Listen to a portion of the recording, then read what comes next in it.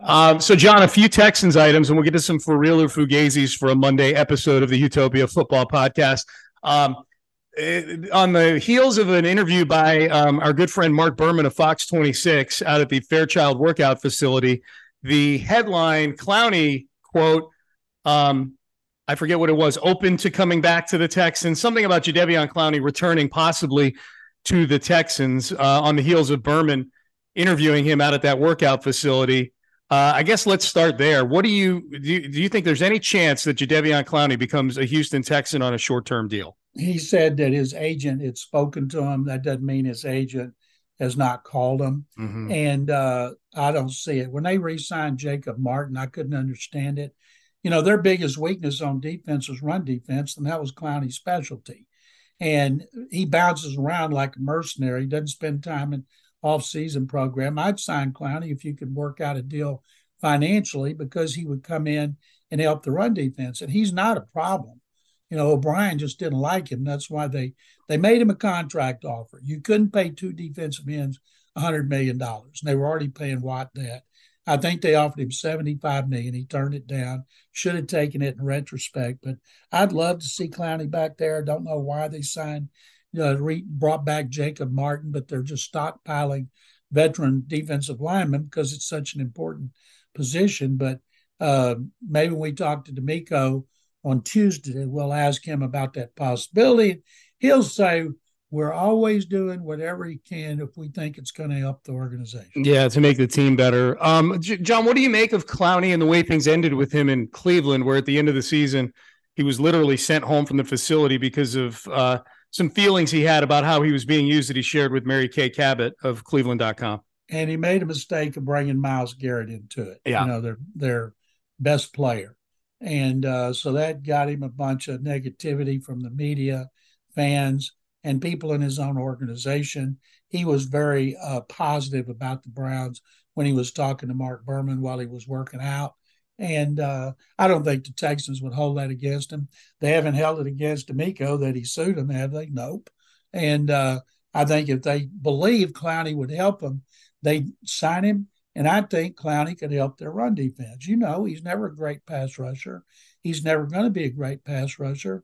But, you know, if he could play the run and maybe get 5 or 6 sacks, boy, have him there with Will Anderson Jr., Jerry Hughes, and Jonathan Grenard, who's in the last year of his contract, and I bet he stays healthy. That would bolster the outside edge rushers. Yeah, when you lay it out that way, John, like a quartet of defensive ends in this defense, that's Will Anderson, John Grenard, Jerry Hughes, and Jadeveon Clowney. That's a pretty solid group. I mean, we're making a lot of assumptions with Will Anderson that it's going to click right away, and obviously he's got a ton of potential. He hasn't taken a snap in the NFL yet, but if we're gonna use his potential as a reason to either get excited or not get excited, that obviously is a very exciting thing potential wise. So you would sign Clowney, huh? I would sign him in a heartbeat. Okay. He was not a problem off the field. You know, he was no James Harden. He was always like a playful kid. You know, Brian used to drive him crazy, so he couldn't wait to trade him. Yeah, I think that's too one of those things you got to trust in D'Amico. Like if they sign him, then I trust that D'Amico Ryans has done all the background work, talked to Clowney. I think there's probably going to be a pretty high level of respect from Clowney for D'Amico, maybe, you know, as opposed to Kevin Stefanski or Bill O'Brien or guys like that, right? A former player from the South.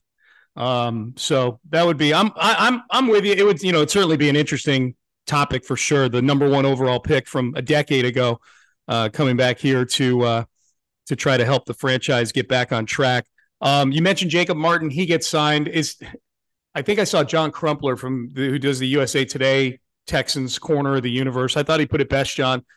Jacob Martin coming back on a 1-year deal. It is kind of symbolic of where the Texans are maybe right now, talent-wise, that 2 years ago when Jacob Martin was here, the conversation was, can he lead the Texans in sacks? This year, he gets signed in 2023, and the question is he going to make the team? That's probably a good sign of things, right? That didn't float my boat at all. And tell you another thing I heard, and that in the training camp or started training camp in 2020, when they were coming off the playoff season, before they went straight down the toilet and O'Brien got fired, that O'Brien called Clowney to see if he might be interested in coming back. Clowney said, "Hell no." Really? That's what So I heard. so this is coming off of 2019. So that would have been Clowney's season in Seattle, coming out of that into the COVID year in 2020. Yeah. He Wow. had no interest in coming back playing for Bill. Interesting. Well, I guess so. Bill, the guy who traded Clowney months before that, I guess what's the motivation that maybe he felt like he could get him for a whole lot less money that time around because he went to Seattle and still didn't put up more than 9 sacks in a season? Yeah, I don't know. I don't have it. I don't know, but he just wasn't interested. He wasn't coming back. Yeah, I get that. It's like people, I saw that speculation DeAndre Hopkins could be traded to New England. I'm thinking the last place he'd be going would be New England because there's no way he would play for Bill O'Brien. God, is John who would play for Bill? Like those are like Bill scorched some earth on the way out, didn't he? Was it always that way with Bill while he was here with players, or like from the get-go, or was it once he became the GM too? Those are just the two players. And Clowney, yeah, if he'd have taken that offer of $75 million, might have been 85. I can't remember. Yeah. He would have signed a long-term deal. Yeah. But Hop, it used to drive O'Brien crazy that he wouldn't practice. Even though he played every Sunday, yeah, it used to drive him crazy because Bill's one of those guys that didn't want to have different rules for different players. Like you have to if you're going to coach in the NFL. And it just drove him nuts. Interesting. So, John, OTAs started today. You'll be out there tomorrow. I'm going to try to get out there tomorrow. It starts at 9:45 when my show begins. So maybe try to get out there for the tail end of it. But you're going to get your long-awaited media session with C.J. Stroud. Are you going to get first question, John? Do we know? No, I don't have any idea. If you do, what is your first question? They hand me the microphone and tell me to ask a question. My first question is going to be about his meeting with Tom Brady. And three people. He went to LA, he and the other three first round quarterbacks.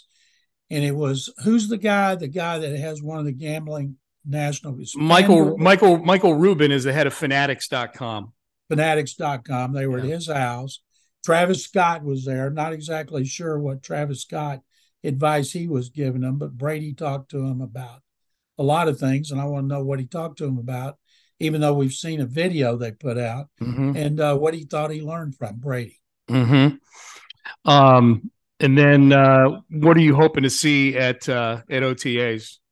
Nobody get hurt. Yeah. Only thing OTAs are for, because you can't. There's no pads, you can't hit.